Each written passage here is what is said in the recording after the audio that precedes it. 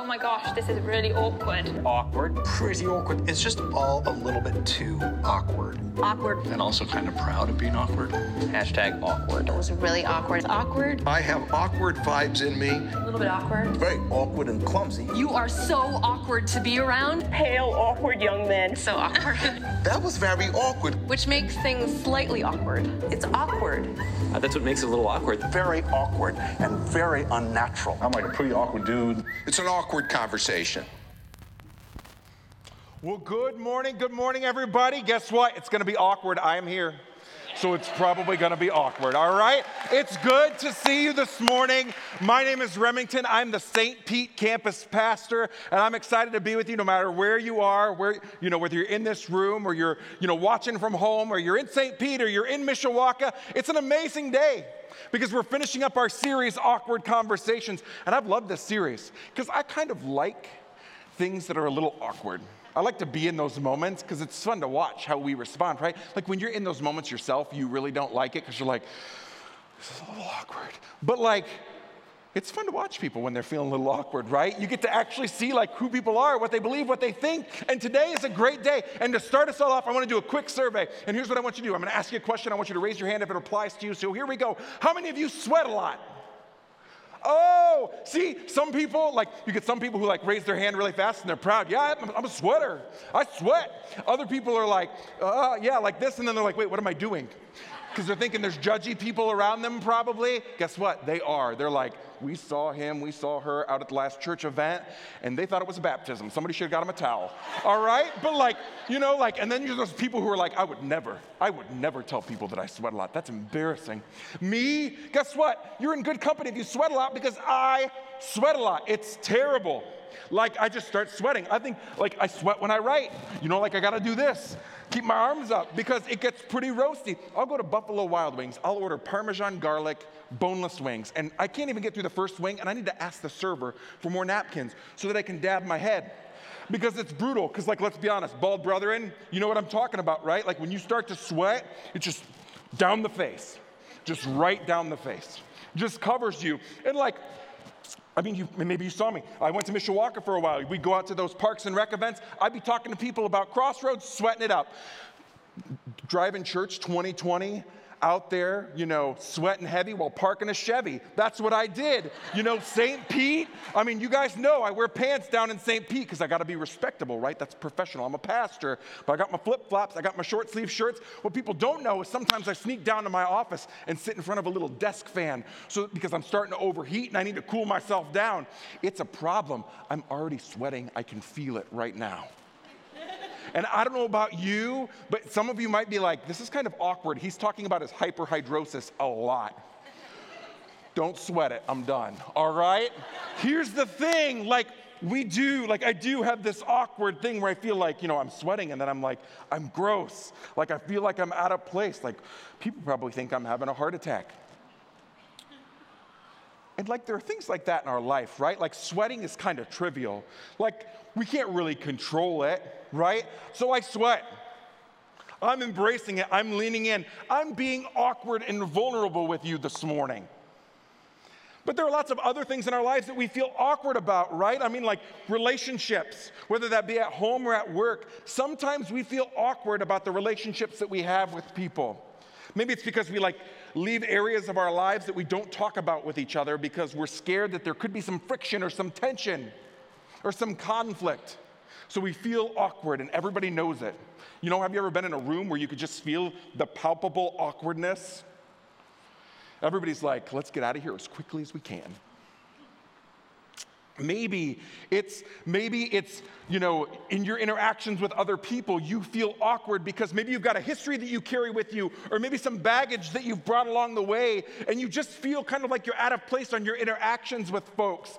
And, we could go down the list of things that make people feel awkward because there's a lot of them.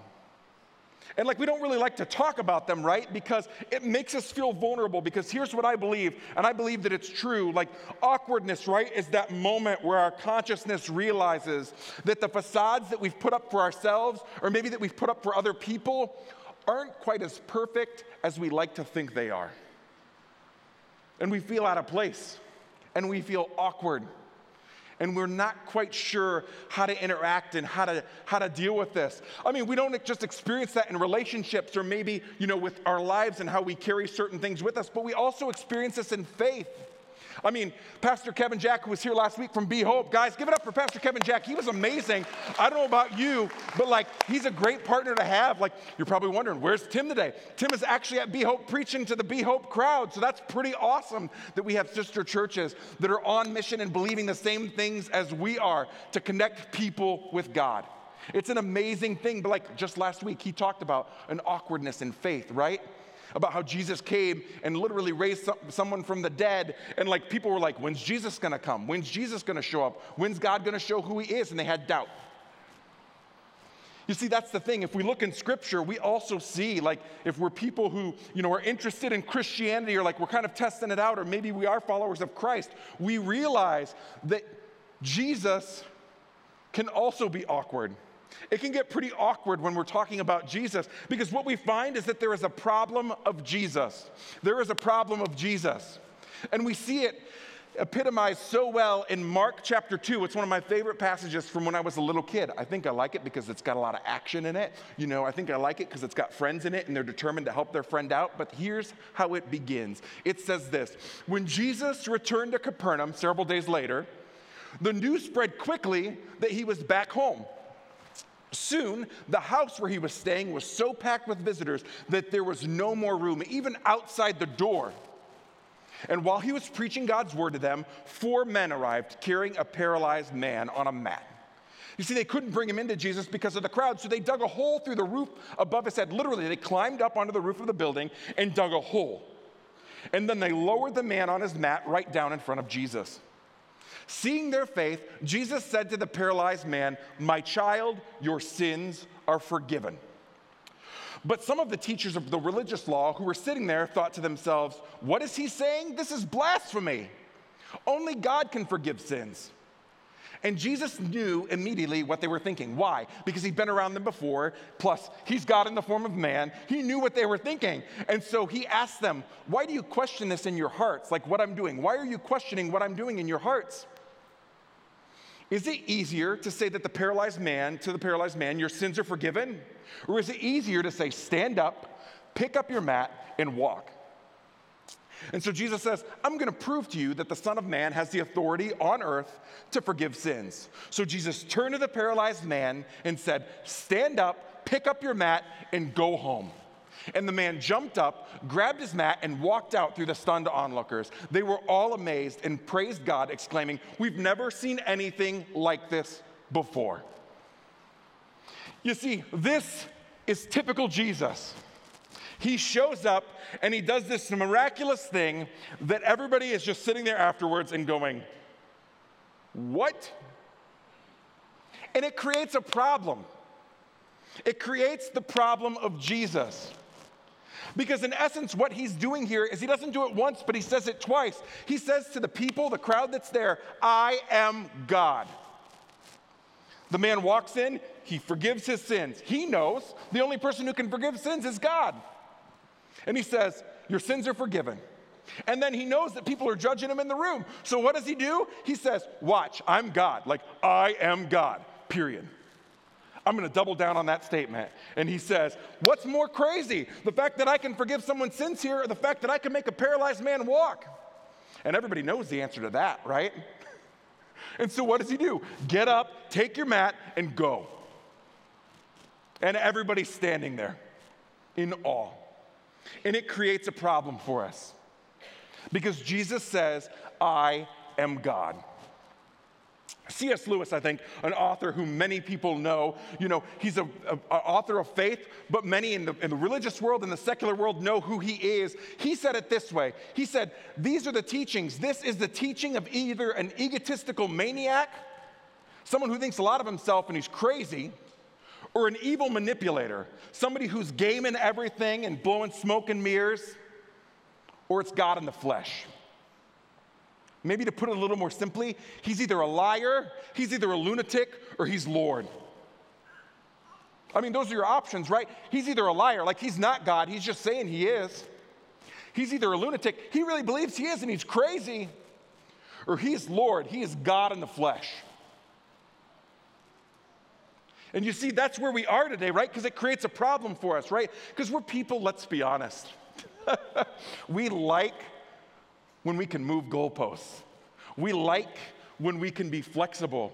I mean, you only need to look at the world, right? And see that there are so many different options you can choose from. So many different religions. We've got Buddha, we've got Hindu, we've got Islam, we've got New Age, we've got Scientology, we've got atheism, we've got money, we've got capitalism, we've got communism, we've got socialism, we've got Republican, we've got Democrat, we've got independent. We have things that people build altars and temples to all over the place. You got a lot of options. And the beautiful part is we live in a world, right, that says things like, it makes me cringe. It makes me cringe. You just speak your truth. That statement is a contradiction. It's truth. It's not relative. But we like to be able to say it. I can pick and choose from the buffet because it allows me to feel comfortable. It allows me to keep from feeling awkward. You see, there's a problem of Jesus. And what it leads us to do, right, because we've got all these options, it leads us to ask the question, what am I going to do with Jesus? What am I going to do about this Jesus? What am I going to do? Because I've got a lot of different options that I can choose from. And like, I don't know about you, but I'm not a good person to make a decision when I've got a lot of options. Sometimes, contrary to how I might represent myself, I want people just to pick something for me. Because it's easier that way. Then I can complain about it if I don't like it, right? You know, you ever been in a car with people, you're driving along and you're like, where should we eat? I don't know. And like, you don't want to give any suggestions. You want them to give all the suggestions first so that you can like eliminate where you don't want to go to eat. Yeah, let's not do that. Let's do that. That's a good idea. We love that. We like to be catered to. And see, what happens is as we begin to look at this Jesus and try and decide what am I going to do about Jesus, we not only realize that there's a problem of Jesus where he says, I am God, but we realize there's a problem with Jesus too. Because part of him making that statement that he is God, he's basically saying, I have all authority over heaven and on earth. And not only do I have all authority over heaven and earth, but I actually am going to make something that this world doesn't really like. And I'm going to say, there's one way to the Father, and it's through me. It's it. It's not an option. It's not take everything and I believe in everything. It's you either believe in me, he says, or you don't. Which, when you think about it logically, makes a lot of sense. Right? I mean, because if you believe in everything, you really believe in nothing. If you just nod your head at everything, you're probably not really processing through it. Jesus is saying you either believe in me or you don't.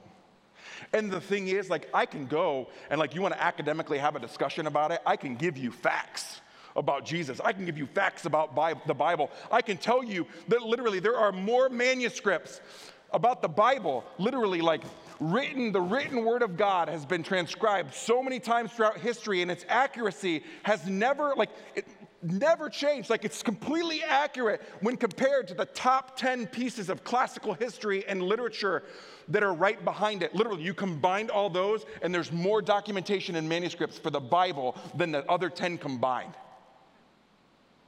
Or you could talk about how there are prophecies that are literally written in Scripture that occur hundreds of years later, and that there are books outside of the Bible that literally back up first-person accounts of things that happened. I mean, it's why it stood the test of time. It's why more people have followed Jesus than they followed any other person in all of human history. It's why our calendars, the way we go about living our lives, are organized around when Jesus lived and when Jesus died. He literally put his fingerprints on everything in this world. Like, we can go through those facts, but I don't want to prove Jesus to you. I want you to know who Jesus is. And knowing somebody and knowing about somebody are two different things. You could probably tell stats about me. I'm 6'1". I weigh 200 pounds. But that doesn't mean you know me. Jesus wants you to know him. And so the question we really get to is, why Jesus? Like, why should I know this Jesus? And it's a great question, and he does an amazing job, Jesus does, in summing it up here in John. What he does is he tells us about himself, and he gives us a foundation with which we can build our life, and he gives us a fantastic philosophy with which we can live out our days and a worldview that guides every step of our life. And so I want to read this passage to you. It's in John, and it says, "Don't let your hearts be troubled. Trust in God and trust also in me. There is more than enough room in my Father's home. If this were not so, would I have told you that I am going to prepare a place for you?" Jesus says, "I've got you. I'm preparing a place for you. I'm going. If it's not true, why would I have told you that? And when everything is ready, I will come and get you so that you will always be with me where I am. And you know the way to where I'm going." Now, there's Doubting Thomas, right? We've all heard of Doubting Thomas. Maybe you have, maybe you haven't. But there's a disciple, his name is Thomas, and he's often known as Doubting Thomas because he doubts what people are saying, right? He has a hard time believing in Jesus. Last week's message would have been perfect for him. He would have been up here praising Jesus, getting saved again. You know, like Thomas says, "No, we don't know, Lord. We don't know where you're going. We have no idea where you're going. So how can we know the way?" And Jesus told him, and this is the key. This sentence is the key. "I am the way, the truth, and the life. There is no one who can come to the Father except through me." See, this is the problem with Jesus. But the beautiful part about this passage is it doesn't just show us a problem. It actually shows us who Jesus is. The first thing we see from it is this. We see that to Jesus, it is personal. It is personal. He says, he is the way. He doesn't say, follow all these rules, and you're going to get to heaven. That's easy for us, right? Got a lot of box checkers in the room. Got a lot of box checkers watching at other campuses, online. I like to mark off a list like anybody else. But the reality of it is, Jesus says, it's personal. He is the way. Jesus wants you to know him. He wants you to know him. He doesn't want you to just know about him. He doesn't want you to be able to have great facts so that you could talk about him. He wants you to actually know him. And you see, the funny part is, he wants you to know him because he already knows you. It says that he was there at the beginning, and in him, all things were created. Nothing was created without him. Everything was created through him. It was personal to him. He was there. And it says that you were made in the image of God. The imago Dei is what it says in Latin. And it's this embodiment, this ethos of who God is. Like you know the characteristics of God, and they have been written on your very soul. And there's a unique quality to that. And we see that play out. Because let's be honest, there's a unique quality to you in all of your awkwardness and all of your joy and all of your pain and all of your adversity that you face. There will never, ever, ever again in all of human history ever be somebody like you. Do you live your life knowing that? Because sometimes I wake up and I forget it. And Jesus says, I want you to know me. Jesus wants you to know him. Because if you know him, you realize who you are. You see, the second thing you realize about Jesus is that it is profound. He is truth. It's true. There is no small t truth. You don't get to live out your truth. There's either truth or there isn't. And what Jesus is basically saying is here, not only do I want you to know me, but I want you to follow me. Jesus wants you to follow him. It's pretty straightforward. I mean, and why would I want to follow Jesus, right? I mean, let's do the personally beneficial, discussion of why I should follow Jesus. Because it shows you who you are. It gives you your identity. I mean, we live in a culture today that is desperate for people to know their identity. We want to say every little specific detail about ourselves that separate us from other groups of people. And then we close ourselves into our tribes, and then we try and argue about who's better or who's got it worse or who's this. And Jesus is saying, you're missing the point. You're building a temple. You're building an idol to a different God. Follow me, he's saying. And so he answers questions of life, key questions of life that we have. For instance, Jesus answers the question of my origin. It's true. It says in Genesis at the beginning that we were created and we were given dominion over everything. And he was there, a part of that creation. And so you're reminded, it's true, I am unique. There is no one like me. At the beginning of time, Jesus knew my name,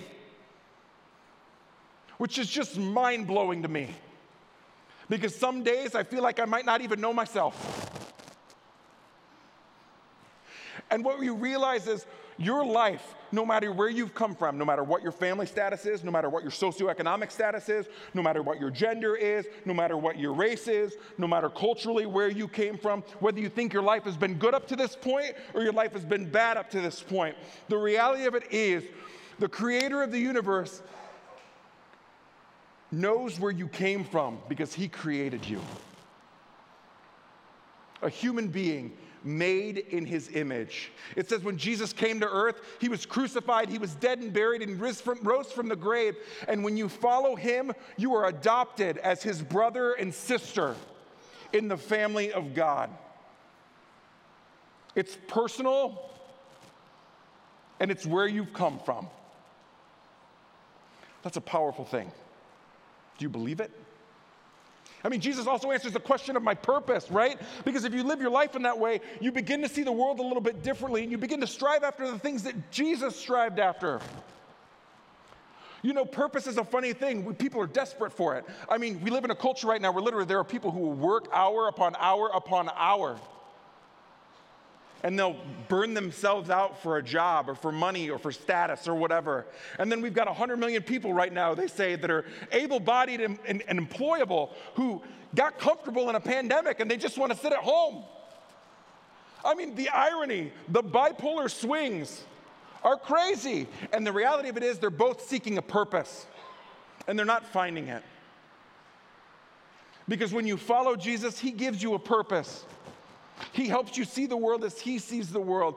He helps you be a helping hand to those in need, a smile to those who just need a pick-me-up. And the reality of it is you begin to realize that Jesus not only answers our questions of purpose, but he also answers our questions of morality. Because it's really easy to think, you know, well, the Bible gives us rules because it just wants us to follow rules, keep us in line. Or Jesus wants to protect us, which is why he gave us rules. We should follow him. That's a good idea. He's a good teacher. But the thing is, if you truly believe what I just said, the origin and the purpose is answered through the life of Jesus and who he is, then what you realize is not only are you unique and wonderfully made, but that everyone around you is created with a uniqueness that will be unlike any other ever again. That means the person who cut you off on the way to church this morning was made in the image of God. The coworker that you're just having a tough time with was made in the image of God. The relationship in your family that you haven't really mended for years is a person who was uniquely made in the image of God. And the reality of it is, when something like that is so unique, it's a treasure. And no wise person ever treats a treasure like trash. You see, when you follow Jesus, he answers the question of morality. You begin to see the world for what's just and what's unjust. And you're moved to reconcile it back to him. It's a powerful thing. You see, and that's the beautiful part about it, is because when you get all into that, you realize you know where you're going because your destiny has an eternal significance. Jesus answers the question of your destiny. You're worried about where you're going? Shoot, I'm worried about what I'm going to eat for lunch. But Jesus says your life is so much more than those little decisions, those milestones where people come and celebrate you for a second and then they run away. No. It's the milestones like next week when we baptize people who are saying, Jesus has changed my life. And everybody claps together and we celebrate because there is eternal significance about it. And that's what gives us joy. not these fleeting things that are here today and gone tomorrow. It's the conversation that you have with a stranger that ends in a prayer because they're just having a bad day. It's the moment where you talk to somebody about who Jesus is and what he means to you, and you lead them to know him. You see, those are the powerful moments of our lives that you will look back on at the end of your day. It won't be if you got the extra overtime. It won't be if you hit the extra sports league up for your kid. It won't be if you reached a certain pinnacle at your job, or you had all the comfort you could ever want. It'll be those sacred moments, those memories where you sit with family and friends and you say, remember that? And what you realize is when you see the world for what it is and you see your life for what it is, you realize that this Jesus guy, it is powerful. It is powerful. He is the life. We say around here, life and life to the fullest. And what Jesus is asking you to do, right, the way, the truth, and the life, what he's asking you to do is to trust him. He's asking you to trust him, to lean into this life that he's giving you, this blessing that he's given you, to experience the true fullness of God. And so the question I have for you this morning is this. I'm going to have two questions, and the first question is this. Do you know, follow, and trust Jesus? Do you know, follow, and trust Jesus? I mean, there's some of you probably in this room who are like, I don't think so. There's some of you in this room who are probably like, I think so. There's some of you in this room who are like, yes. Do you know, follow, and trust Jesus?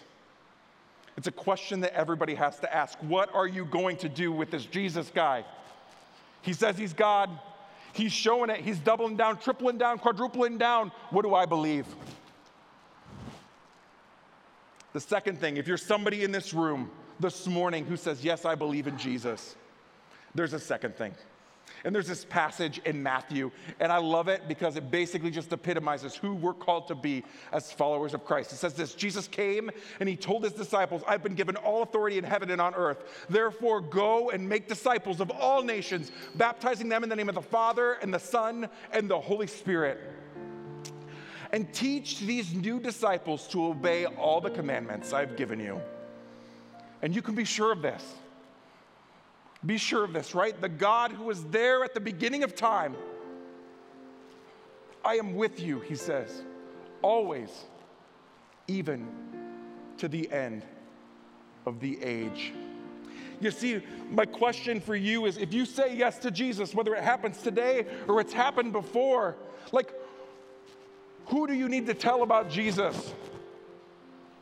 Because this calling, this faith that we have is not passive. We are not spectators in this world because we are unique and beautifully and wonderfully made, and no one will ever be like us again. And that is the calling to live a life, and a life to the fullest. Who do I need to tell about Jesus? If you would stand with me and just bow your heads for a second. And if you are somebody this morning who's never accepted Christ into your life, this is an awesome moment. You get to say yes to Jesus. And you're going to have a moment here in a second where we're all going to pray a prayer together. And it's going to be a celebratory moment that we are going to celebrate, because what was once lost will be found. And if you're somebody today who's already accepted Christ, when we pray this prayer, my prayer for you is that there would be names that are etched on your heart of people who need to know Jesus. God didn't make you to be passive. He called you to a life, and a life to the fullest. And so as we pray that prayer, my hope is that the meditations and the prayer of your heart would be thinking of those people. And from this place, every day this week and in the coming weeks, you would be praying that God would provide the opportunity to invite them to a life with Christ. If you would, look up wherever you are and let's pray this prayer together. Jesus, I need you. I believe you are the Savior of the world. that you gave your life to forgive my sins, and that God raised you from the grave so that I could have eternal life. Thank you for loving me. I'm saying yes to you, Jesus. Come into my life. I will follow you. Amen. Father, you know the hearts of the people who have gathered with us today. No matter where they are, Lord, you are in all places at once. And Lord, you are speaking to hearts everywhere. Father, I ask that if somebody said yes to Jesus, that they would feel a relief, a celebration in their soul, knowing that they are walking with the Creator of the universe who loves and knows them. And Father, I ask that these names that you've placed on people's hearts today, of those who they can share your story, your life, their lives with, that God, you would provide them opportunities to be able to do that. Father, we thank you for being a God who wants us to know, follow, and trust him. And we ask that we do that from this day forward. In your name we pray. Amen. You know, this morning is a great morning because people said yes to Jesus. So we need to celebrate that.